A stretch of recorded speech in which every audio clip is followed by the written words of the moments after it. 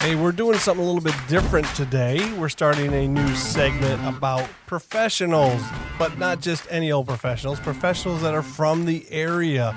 We think it's pretty important that we recognize, that you can come from Toledo, you can come from Perrysburg, you can come from Swanton, and you can actually get out there and do this for a living. Be on Broadway, be on national tours, be on stage, be on Tech Crew, be in the pit. We think it's super, super important. So we're going to have our first guy on, Trevor, here. So hopefully you're as excited as we are, because we're very excited to have Trevor on. Hello. Trevor, how the hell you doing? I'm good. How are you, man? Wonderful. We're pretty happy to have you be able to find time for us, obviously. So where are you at right now? You in New York City? I'm actually in Lancaster, Pennsylvania right now. Oh, on the road doing the show, right? Yep, that's right. Yeah, and what is that show exactly? Came through Toledo, didn't it? It did. It was just we were just there last night, actually. I know we're terrible. We were, I was actually speaking to the booking people and she's like, "Oh, you're going to be able to get him on?" Because I mentioned to him, I said, Trevor's a local guy. And she was like, "Oh, really? Are you going to have him on?" I said, "Not soon enough, though. Sorry." It's Ron Matnick here, Tyler's dad, saying hi. Oh, hey. Yeah. Hi. So you know Ron, obviously, because of Tyler? We never talked. I've never spoken to you before, but I've seen you in many plays. Oh. Yeah. I know you through Tyler. I've seen you around. Seen you around. I saw you in Footloose. You were the father, the minister. That's right. Saw you in Drowsy Chaperone. You were Adolfo, I think. Oh. Yep. And my favorite line was you would go, "What?" Yes, that's it. So the $1 Million Quartet is what you're a part of right now. Yes. So correct. So we're going to start there just so we establish what the heck you're doing. And then we're going to go way back. Okay, you got like 2 hours Absolutely. to talk to us. He's on the bus. I got as long as you guys need. All right, you're a hell of a guy. Thanks, man. So $1 Million Quartet are you doing the Christmas one right now? Yeah, so right now this is actually the world premiere tour of $1 Million Quartet Christmas, which is it is I guess you could call it the sequel of $1 Million Quartet. That's how I've been describing it. It's kind of the continuation from the original show. It's like what would have happened if like they kind of kept going, and it leans into, because the actual $1 Million Quartet night, those 4 guys were there for a Christmas party. So the writers of the show were like, "Hey, let's lean into the Christmas party element of this, and we can, I don't want to say it's a cash grab, but it is. People like Christmas. It's a great show. It's super fun. It's a nice, snappy 90-minute, like super fun, exciting, high energy Christmas show. And I think that their ultimate goal with this is to cast like one tour cast and then have the show switch based on what time of year it is. Well, you can call it a cash grab, but who cares? It's fun. Yeah. It's fun, right? Exactly. The point of entertainment is to be entertaining. So why not do it? Exactly. And who do you play in this? I'm Jerry Lee Lewis. Yeah, see, Rod told me you were Jerry Lewis. Totally threw me off. I'm like, it's not a comedy? Is Dean Martin Yeah, in I find out like today that it's not Jerry Lewis, it's Jerry Lee Lewis, which totally changed my... Yeah, I'm like, well, thanks for... I'm a little thick. I hear what I hear, and I just stop listening, I think, is what the problem is with me. They are very, very different. Yeah, slightly, yeah. To be Jerry Lee Lewis, you had to do some research. Tell us about that. Correct. Yeah, so Jerry Lee Lewis, obviously of Great Balls of Fire fame. So really, the research I had to do was probably the most fun for any show I've done, because pretty much all I did was watch video after video of Jerry Lee concerts and read his biography and all this stuff just to get sort of a background, because this role is like the first time I've played a person who is still alive even. It's not just like a historical person. Like Jerry Lee Lewis is alive. Like he's he's in his 80s now, but he's, of those 4 guys, he's the last man standing, if you will. And it's, so that's a different challenge as opposed to like other roles where you do kind of have some or a lot of creative liberty to do with it what you want. This is very much like, I need to do the stuff Jerry did. I need to sound like Jerry Lee. I need to play like Jerry Lee. I need the audience to see me and think like, oh, that's Jerry Lee. Right. You're playing the piano behind your back. I do. Yeah. Oh, get out of town! Really? Yeah, you jump. I jump over the piano, like so. You're sitting on top of it. So you jump over it, sit on top, and then you lean back and play behind your back for a part of the show. Well, I guess you got it, because if you don't, then people will walk away and be disappointed.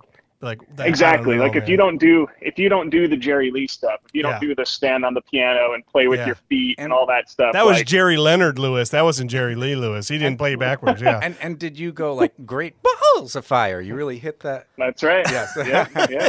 He hits the balls really good. Yeah. Nice. You got to get all that. You got to get all that, and people will tell you too. Yeah. Like people will come to the stage door, and if they don't find you convincing, actually, the guy that plays Elvis gets it more than anything, because people have a very specific. It's almost like nostalgia glasses with Elvis too, where they have this image of him, and like the guy that plays Elvis will be like, yeah, no, Elvis never actually did that stuff that people think about, and like there's lots of like pictures people reference, or he'll be like, you know, that stuff Elvis did in like the 60s, 70s. That's like Vegas era Elvis, and when the show takes place is 1956. Like this is the budding start of all these guys' careers. Very cool. You know, Elvis is just taking off. So you know he's obviously he's Elvis, so he has taken off at this point. But this is like his first year of like success. Cool. So it's a slightly different version of these guys than what people would have been used to if they saw a concert in the 70s with Elvis. So we're going to go back now. So now we are going to go back, because now we've established that you're kind of a big deal, and that's why we called you to begin with. So, but you're from Perrysburg, so I want you to go all the way back and say and tell us, like, you started in elementary school. Obviously, you did this and you did that. Don't skimp on the details. We want to know, because it's kind of a big deal, and the reason why we're doing this series with people who are working professionally in the industry is I do think, and Ron and I do believe, that there's this misconception that, well, we're from Perrysburg, there's no way we could ever do any of this stuff, and we're here to say BS on that. So that's why we have you on. Absolutely. Yeah. So tell us, second grade, you got cast in the lead role in the play, probably, right? So my first ever theater experience, I actually got involved in the theater a lot because my older brother did it. I have an older brother. He's 5 years older than me. So, you know, growing up, I always looked up to him and wanted to do what he was doing. And so he did theater in middle school. And so I saw those shows as a kid, and I actually did the Perrysburg Youth Summer Theater Program. It was actually my very first start doing theater. It was probably the summer between second and third grade, or third and fourth grade. I can't really remember, but you know, so that's when that was like the first time I acted in Music Man Junior. Nice. And I was the train conductor for a scene, and you know, that's when, and from then on, I did that summer program pretty much every summer through middle school. And so you're like 7 and 8 when you started started, and basically right around that age. Yeah. So cool. Well, and I had started piano lessons by that point, because when I was 5 or 6, we had a piano in the house growing up, and I'd always play around on it. And my parents eventually gave me the sort of ultimatum as a kid of like, hey, you need to do like an extracurricular. So we're going to either like pick a sport and we'll let you try out a sport, or we can get you piano lessons. And I already liked the piano, and I was playing around on it, and I'm not the best at sports, and then I've never really been.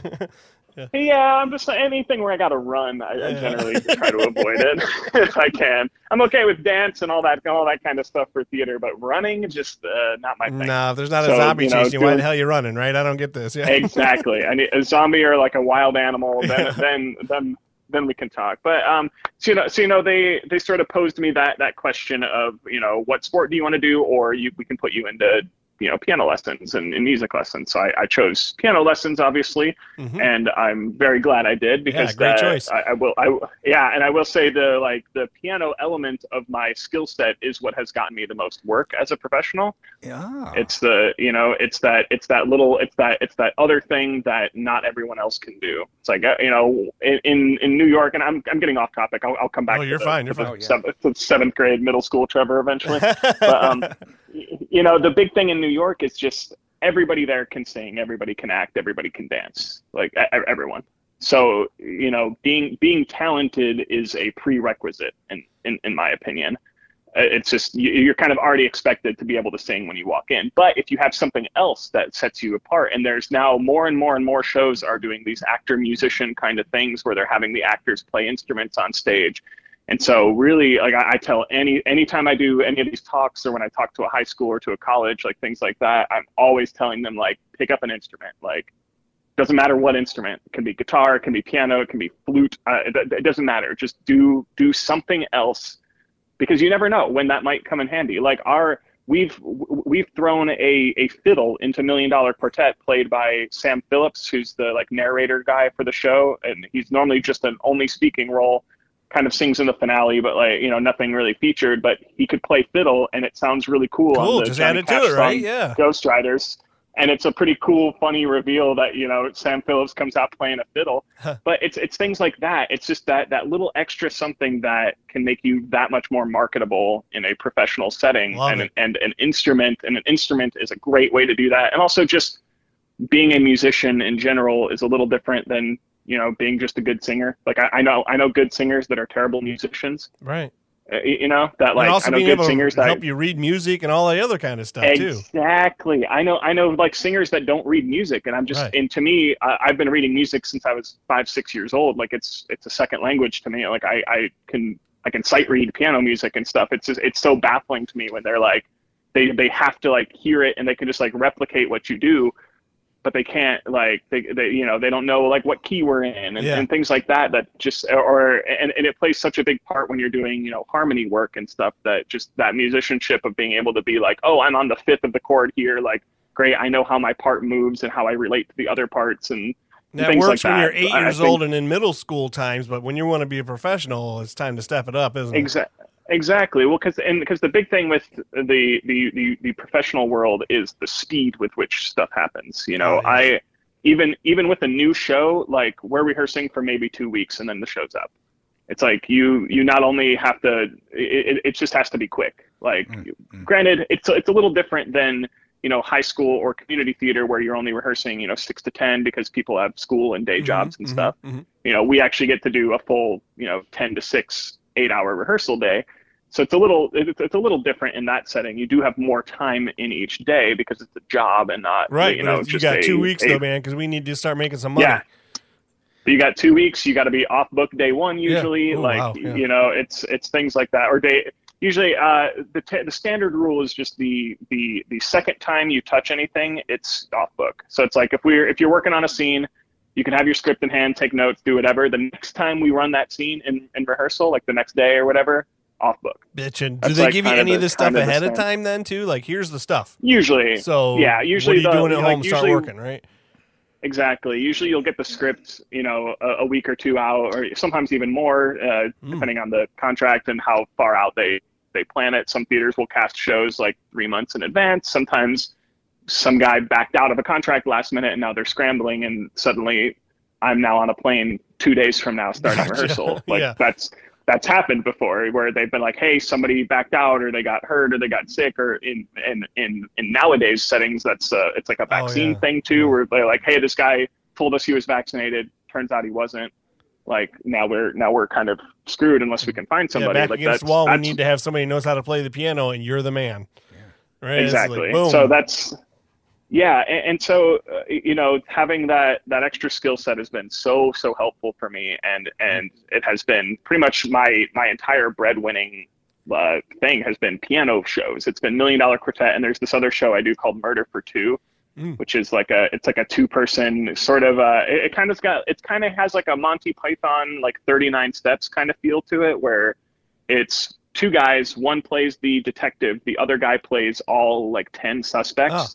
So you're like you're doing different voices and you're bouncing around. So I know what you're talking about. Yes. Yeah, exactly. I'm like, I know this show he's talking about. Oregon Community Theater. If you had mentioned this 3 months ago, I'd be like, what? But yeah, Oregon Community Theater just did it. My That's God, cool. I love 39. I want to do that show so badly. But, I've not had the opportunity yet. And dude, they offered it for free. So people in the area could go see it for free because they were just opening back up after post-COVID, and they just wanted people to come see the show. So back to your junior high time, though. Wait. Kyle does not want you to be in the musical once. As a piano player. I want him to be in whatever he wants to be in. He doesn't I just won't come see once. That's all. Okay, I'm pretty sure the piano player think the piano player in Once is the girl, right? Yeah, she I don't plays, know yep. Once that well because Mhm. I don't play guitar at all, and I think yeah, I think I've looked into that, and it's like, oh, the one guy that plays piano also has to play like cello or something. Oh. I'm like, Yeah, oh crap. they have a nice duet where she sits So- by the piano. So and does back this. to 7th grade. You're in Perrysburg Junior High. We're in Perry. So I've done at this point. I've done the summer music camp thing. Kind of a few years, and going into middle school, I then did all of the middle school productions and stuff. So I was in I did like Annie Junior, and I did High School Musical my 8th grade year, and things like that. And then obviously moving on to high school was then. I was in all the high school shows, and Perrysburg Theater Department is How old are you, phenomenal, Trevor? We and should probably establish that too. I am 29. 29, and he remembers that he did High School Musical in junior high. I love that. Annie Junior. I do. Yeah. And Annie Junior. I do. And Perrysburg High School. Who was your director there? Rob Gentry. Yeah, Rob that's Gentry, the name. yeah. We hear his So, name and all the he time. just retired recently, Yes, I believe. we hear his name all the time. I just love that it's been how long, and you still remember the exact show that you did in junior high was Annie Junior. It's like, Look, that's I mean, awesome. those experiences were so formative for me. Wanting to do this as a career. Right. If I hadn't had those opportunities in middle school and high school to really explore this and to see like, hey, this is a thing I'm good at this, and I think I could do this professionally. Like, I don't think I would have gone on to do it. And that leads me to my next thing is how did it become like, oh, I might want to actually do this for a living? And who encouraged you? Who didn't look at you and say, grow up, kid, you have no chance doing this. Start being something practical. What happened there? You have to have that encouragement or something, right? I mean, somebody had to tell you. So how did you decide this is what I want to do? Well, I started in high school. I started taking voice lessons with a guy named Lance Ashmore, who's a voice teacher at BGSU, and he also teaches at Ohio Northern, which is where I ended up going.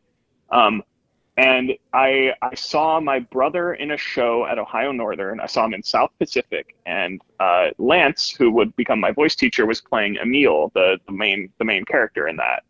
And he has this like amazing operatic baritone voice, and I was like, whoa! And so I looked in the program at his bio and saw he was a voice teacher at BG, and I was like, I want this guy to teach me. And so I reached out to him through my brother, and he was like, I don't normally take high school students, but hey, let's have a trial lesson and see. And he ended up accepting me as a student, and he really gave me a lot of support and also just a crazy amount of training just in high school even. And then ultimately was a determining factor in me going to Ohio Northern, because I was like, oh, I can keep this same voice teacher, and Lance and I have worked so well over these last like 3 years together, and my voice has come so far working with him. I want to just continue on with that. So he wasn't Bowling Green, but then he went to Ohio Northern? Well, he's an adjunct faculty, so he teaches like 2 days. He teaches like 2 days at Ohio Northern, like 2 days at BG, and I think 1 day at University of Findlay. Oh. Or at least he was. So he kind of teacher. Yeah. Yeah, I think he's still adjunct. I don't know if it's still the same schedule, but I know he does he usually does a couple days at each of these schools, because all he does is, all day long he's just in hour-long voice lesson after you were actually mature voice enough in lesson. high school to actually say, I want to do this. I'm going to call on my own this person. Yeah. Well, I reached out to him kind of through my brother, because my brother was in the show with him, and I was like, hey, can you see if Lance will entertain the idea of taking a high school student? Like, does he accept students? Like, 'cause, we'll pay for it, obviously. Like, high school money is green also. So, I mean, exactly. Like, those checks still clear. Yeah, for him, yeah, exactly. And he was one of your inspirations. Well, he was a big supportive person for me. It was really I super respect his voice and his talent and his teaching ability and what he's done for me. And he was sort of a big supportive factor of just like, hey, if you want to do this, I think you could, Yeah, and that's kind of all I needed to hear. Yeah. Yeah, that's kind of all I needed to hear as a kid, was just like, oh. And so I did have I had my fallback plans. I had a few schools that I was looking at for what was I? I was going to go into I wanted to be a math teacher. Oh, I think wow. is what it was like. That's what huge was my difference. fallback, because I was always a huge math and science kid, which is not usually the norm for a theater person or an artist. I've found, but I've also found that like gives me sort of an interesting take on things, because I do have such a mathematically centric mind that I look very analytically at music and at theater and things like that. And I think I just approach it from a different angle than most artists do. Yeah. Our Janine Bachman, who was on here as a music director, she just said she needed to count to 4, and that was it. She was good. And in fact, you're friends with Will Bachman, I believe. I am, yeah. Oh my God, yeah. I know Will Bachman. We know Nicole Navarre. You're friends with her. Yeah, I know all of them through. I did in high school. I did a BGSU summer like musical theater camp thing. Wow. I think it was run by a guy named Todd Schreiber. I know him at the time. He's a music director. Yeah. He's really great. He's an award-winning music director. Yeah. We're gonna have Todd on here eventually as well. Yeah. Well, that's like he was another. Now that like we're getting in, that like unlocked a whole other chunk of memories. Oh my God. Yeah, Todd's a great pianist, so that's probably why. Yeah. Oh my God, like amazing. Like that. Like he was a huge piano inspiration for me. Just watching him. Like his thing for me was the thing I was most impressed with was his sight reading. Because we would do little like recital things, and you just put a sheet of music in front of him, and he's like, "Okay, cool, boom, plays it first time through, never practiced it once, like plays it flawlessly while you're singing." And that to me, like I can now kind of do that. I'm still not the best sight reader in the world, but I don't think I'm as good as Todd at sight reading. Yeah, but, no, he's great. That's a Janine thing too. She can do the same thing. Just throw it anybody who's these accompanists for these auditions, they don't know what music's going to be plopped down in front of them. And there it is. Exactly. Oh, I've never played this before. There you go. Done. It's like, wow, that's impressive. So now you're in high school and you're doing plays there. What plays did you do? And well, now he's off and he's decided he's going to do this for a living now. So your parents looked at you and said, "I don't think so." Is that what they did? Well, they were supportive, but they were realistic. They were like, if this is something you really, really, really want to do, like we will get behind you and we will support you. However we can. But they were like, but also like we hear all these horror stories and things like that. And I think it really took, I actually know the moment when my mom was like, finally like, oh, okay, like he should do this. I went to New York to audition for NYU and actually got into NYU, Steinhardt, the like music school versus the theater school. Okay. So I would have been a vocal performance major with a focus on musical theater. I think would have been my technical degree title. So I got into there and like the judging panel, they actually had like a break, like right after my audition was their like scheduled break. And so they came out of the room and I was still in the like lobby with my mom talking to her, and they came up and like they talked to my mom and like told her what a great job I did in my audition and how happy they were to meet me and see me. And I think that was the moment where she was like, oh, like I think she needed, somebody that was like a high up official at a sort of like a very high end college, prestigious, for music, recognized to be like, school. hey, yeah. Not somebody from exactly, Perrysburg telling her son can play piano really well, but somebody from NYU that said this guy could do it legit. She's like, oh, maybe he can do it. Like, yeah, I think that was the moment where she was like, oh, okay, this maybe isn't just a hobby anymore. Like maybe like he can do this for real. And from there, like obviously, and even before that, they were always supportive. My parents have never been like, hey, that's a dumb idea. Don't do it. You're never going to succeed. Like, do something more realistic. Wake up, dreamer. Get a real job. They didn't do any of that. Exactly. Isn't there some asphalt that needs to be poured? Come on. They didn't do that to you. Yeah. That's good. Yeah. No, they did not. But they were always realistic. They were like, hey, have a fallback plan. They were like, if this doesn't work out, like, it's fine. If it doesn't, like, there's no harm done. Like, you can do something else. Did you have a fallback plan? I mean, I had BGSU for education as was my fallback college if I didn't get into anywhere for musical theater. And I ended up I got waitlisted at U of M, and I got into NYU, and then I got into Ohio Northern, and I got waitlisted at Baldwin Wallace. Wow. And so I ended up choosing Ohio Northern for a couple reasons. I went with the smaller school feel because I felt like I would get more personalized attention, and I was absolutely right about that. Mm-hmm. And Ohio Northern gave me a lot more money versus NYU. So I got a huge scholarship from ONU and a huge talent scholarship from ONU, and it doesn't help that the starting prices of both those schools, NYU is about double.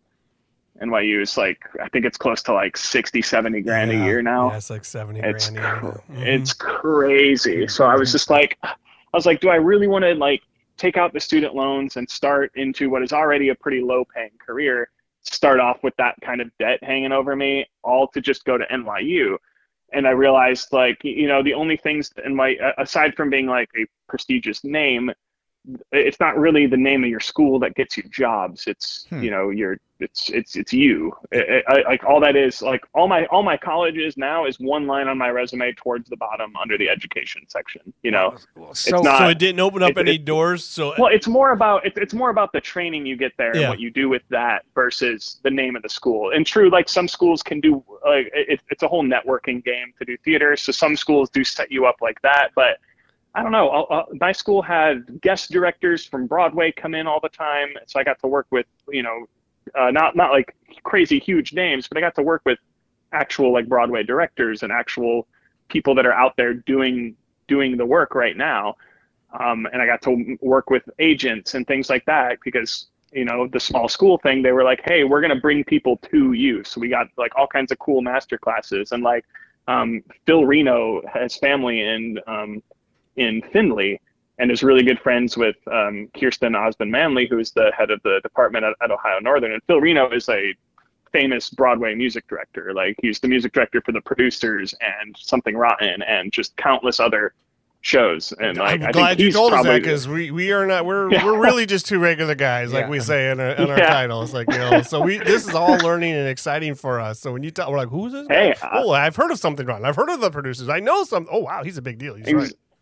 Exactly. So he's a Broadway music director, Broadway conductor, and he came in probably once a year to do a master class with us. So I got to sing for Phil Reno and work with Phil Reno and things like that, which were just awesome experiences in college that really helped to set me up to sort of hit the ground running when I did end up moving to New York afterwards. But like, yeah, Phil has family and he's got kids in Findlay, Ohio. So he comes back there all the time. So the big thing is if somebody local is, you know, wants to go off to college, wants to do something on that, you're like, Ohio Northern, man, you don't have to get to NYU. You can go. No, you can go. There are so many good musical theater and theater programs around the country now. Almost every school's got one now. You know, it's not as exclusive as it used to be.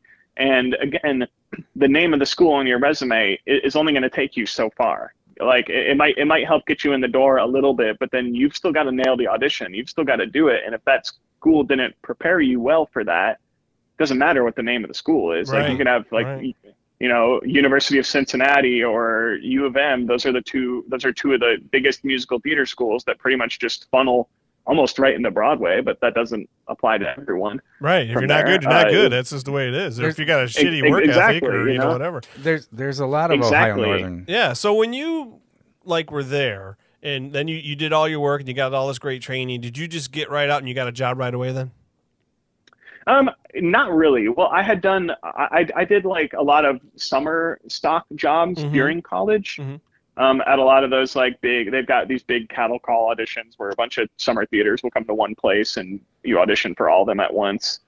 I'm sure Ron, you know, from Tyler doing like OTAs and things like that, and up does and all that. You've probably heard those names before. OTAs, up to, I don't know. What's Ohio. OTA stand? Yeah, so OTA is Ohio Theater Alliance. It's like an Ohio audition that's like basically a bunch of these summer stock theaters all come. It's like kind of Ohio, kind of Midwest now. So is that where you went to first? You go to that to try and find somebody that will hire you? Yeah, I would go there because those places will do auditions in like February, March for the summer, and it's like specifically geared to getting like college students because these are jobs that are not. I'll call them internships.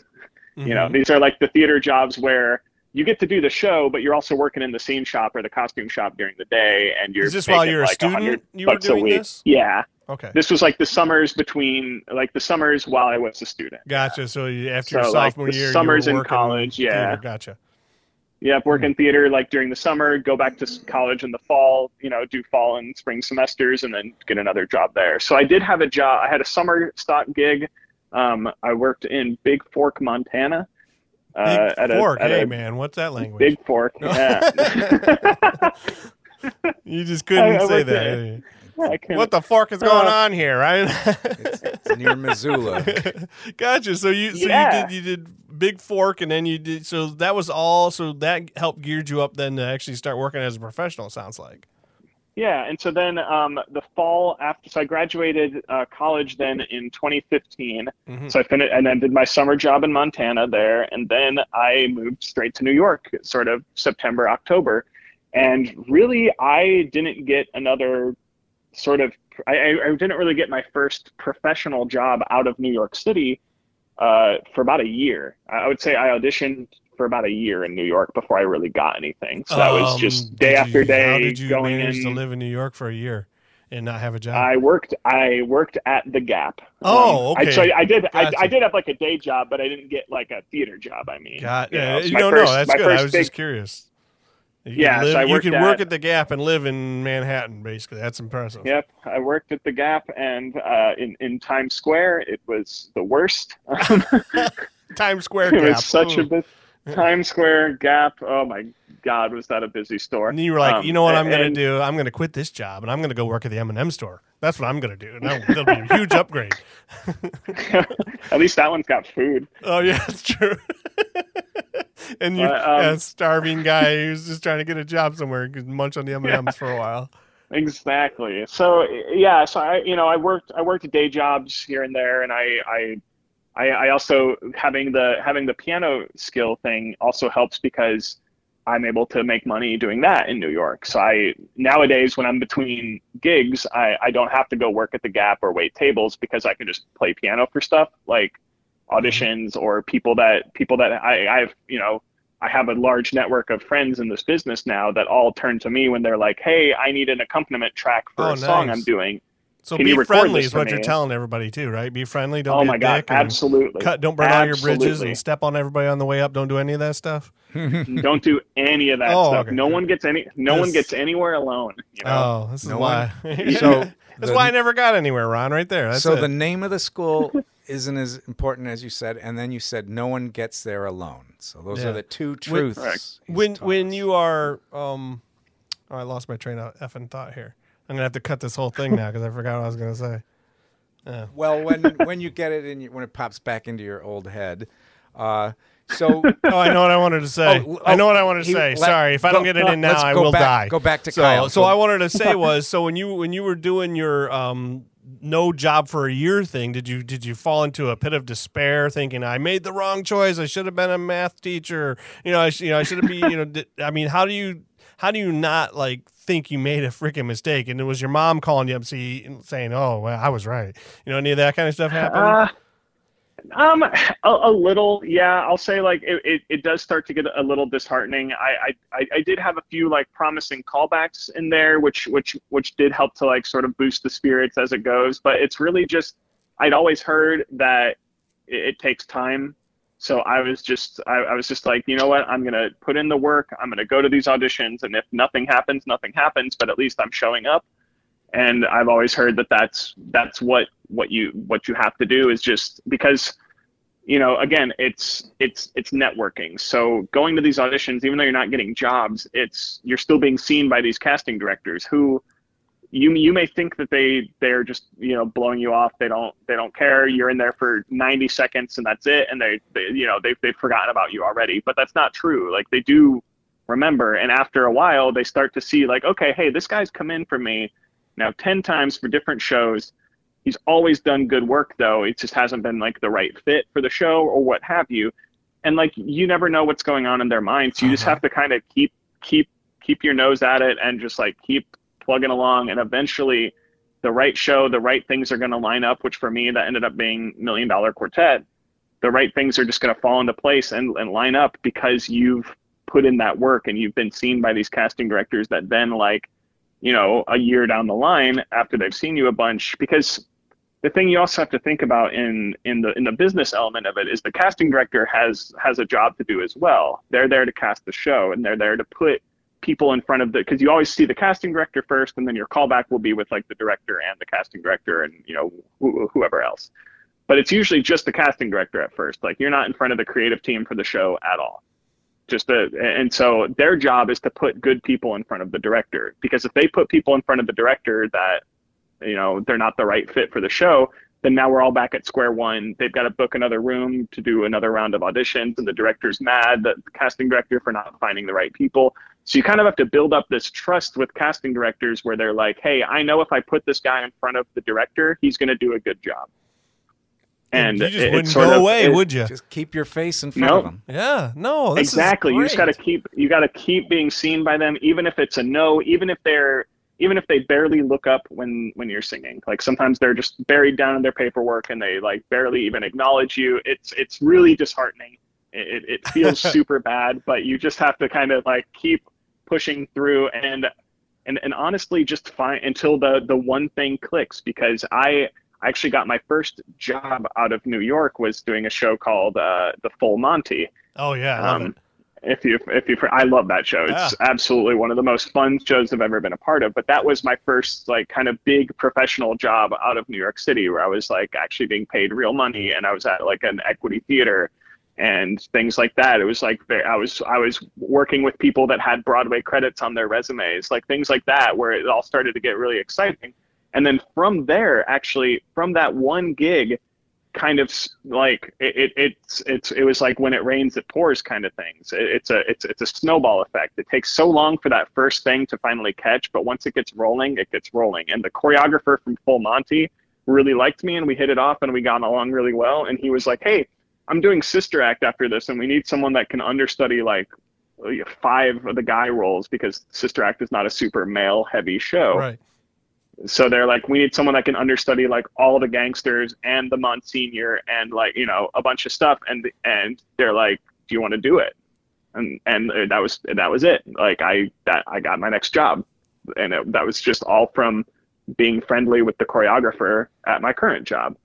And so that's all networking is just being nice to people and like being friendly. Like people sometimes have this weird mindset with networking where it's like a thing you actively do. It's like, oh, I'm at this event to network.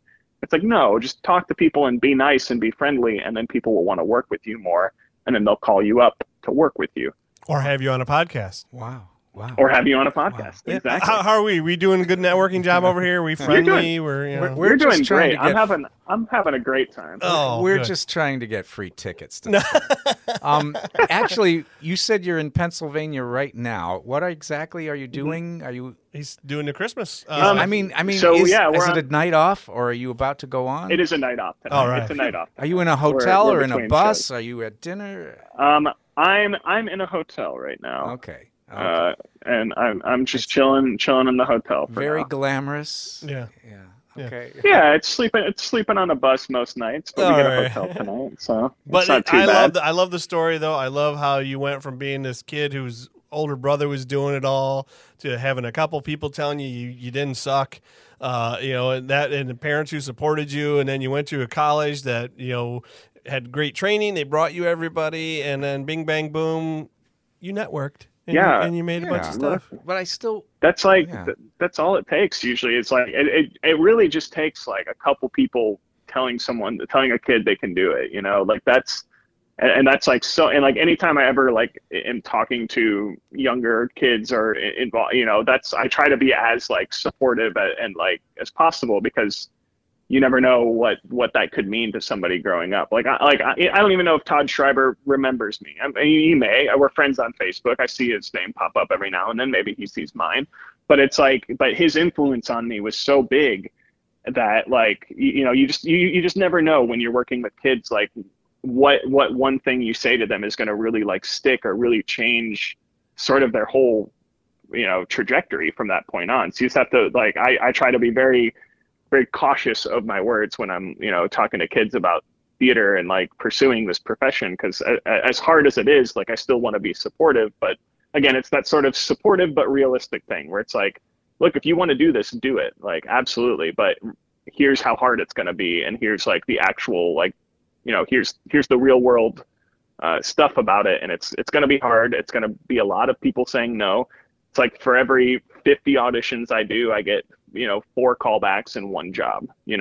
It's things like that where it's very daunting at first, but eventually it does sort of line up. And if you're a good person to people, and then people keep calling you to work, and I work for the same people all the time. I have a couple directors that just, whenever they're doing stuff, they ask me if I'm available, and if I am, I have a job. Like, it's like things like that where it's just be nice to people, be good. I think the era of the diva is over. You know, I don't think you can be sort of a diva, not nice person and still work professionally. You were amazing. Beautiful. Thank you. Thanks for coming on. And I think you're going to be a really big inspiration, because I know that we have a lot of younger listeners, because they tell us they listen. So that helps. And so you giving them this advice and you giving them what they, need to hear, obviously both sides, that it is hard, but it also, don't give up, man. Keep going. This could be it. Yeah. There's like a huge amount of people that come out of the Northwest Ohio region. It's crazy. Like either move to New York, or just like, even if it's not New York, that's another thing. Like, because you said you had young listeners, so I do have one other bit of stuff now for them, which is just with like COVID being what it was, and the return of the theater sort of world. I think New York. I'm trying to figure out how to phrase this correctly. I don't think moving to New York is like a necessity anymore. It used to be that you would graduate college, you move to New York, and that's where all the theaters go to get jobs. Every job I've gotten over the last 2 years since COVID really started has been video auditions, which you can do from anywhere. You do not need to. So I know with young people going into theater, a lot of them are just daunted by either, I don't want to live in New York City, that's not the scene for me, because it's obvious, it's a very, very unique place there, and it's not a lot of people's cup of tea as far as living there goes. It's also expensive.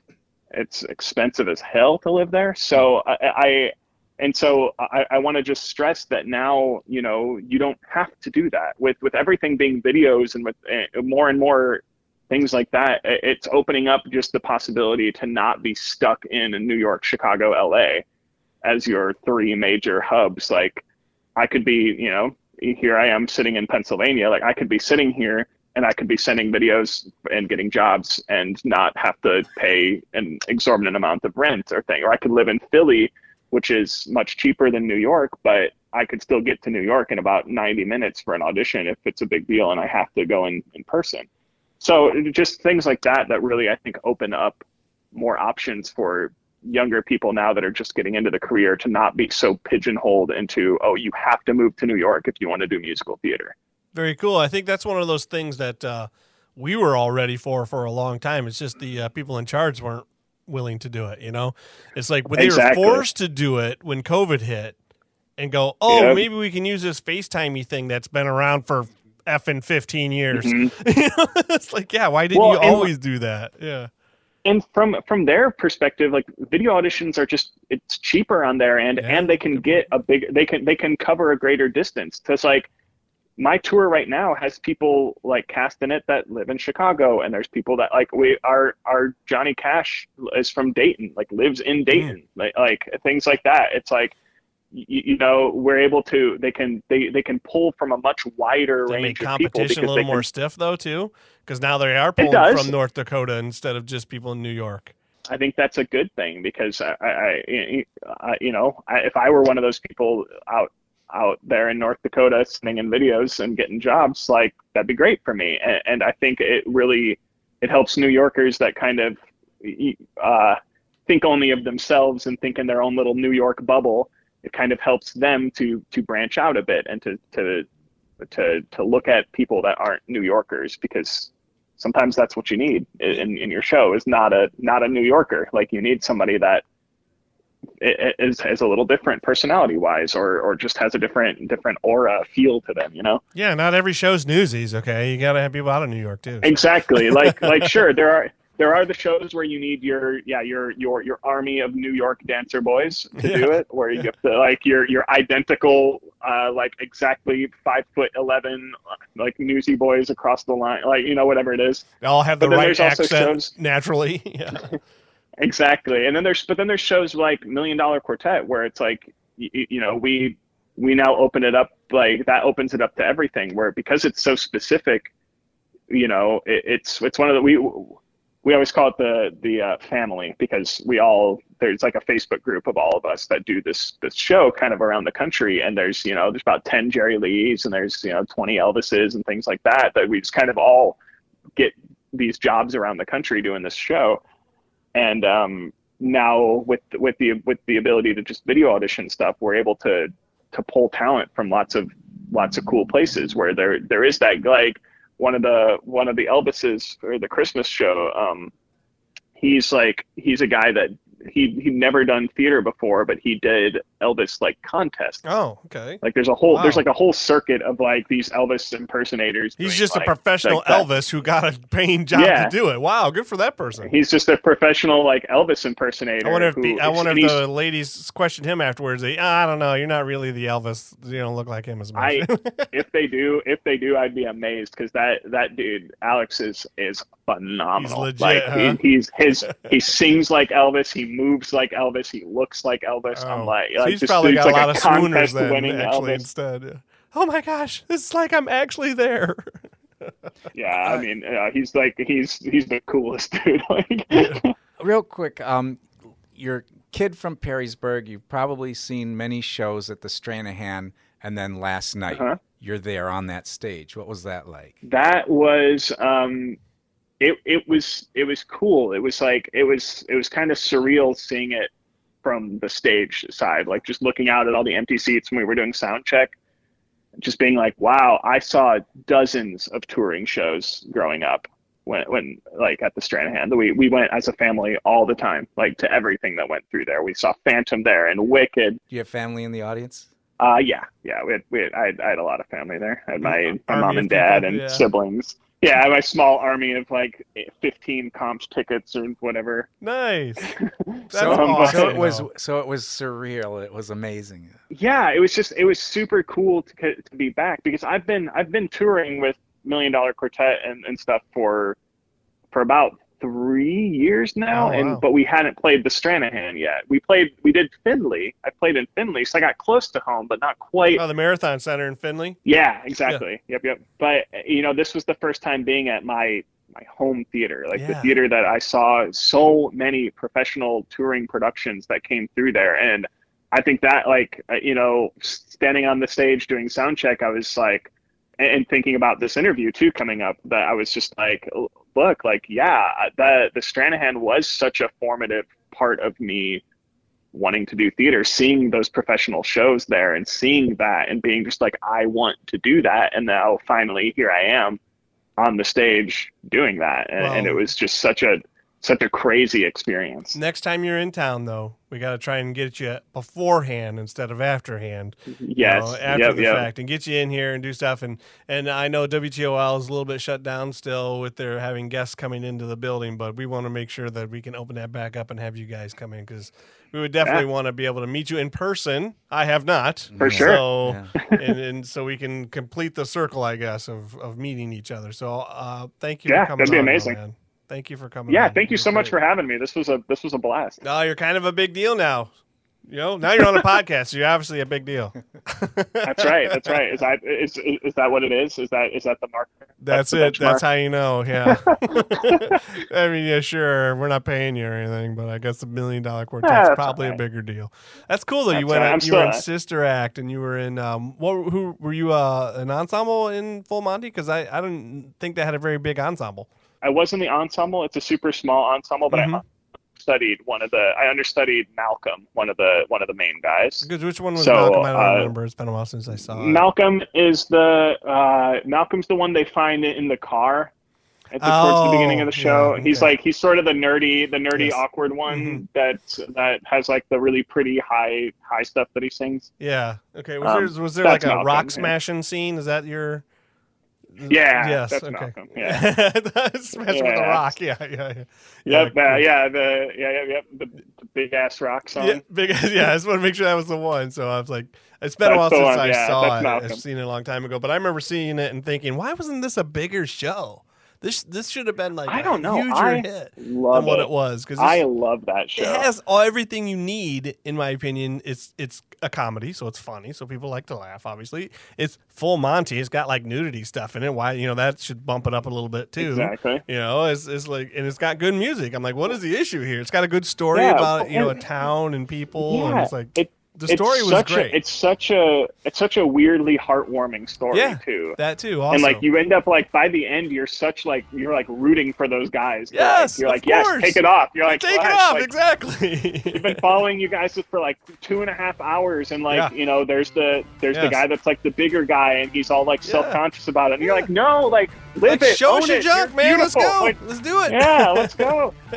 Like you get so on their side. It's amazing. I love it. I love that show.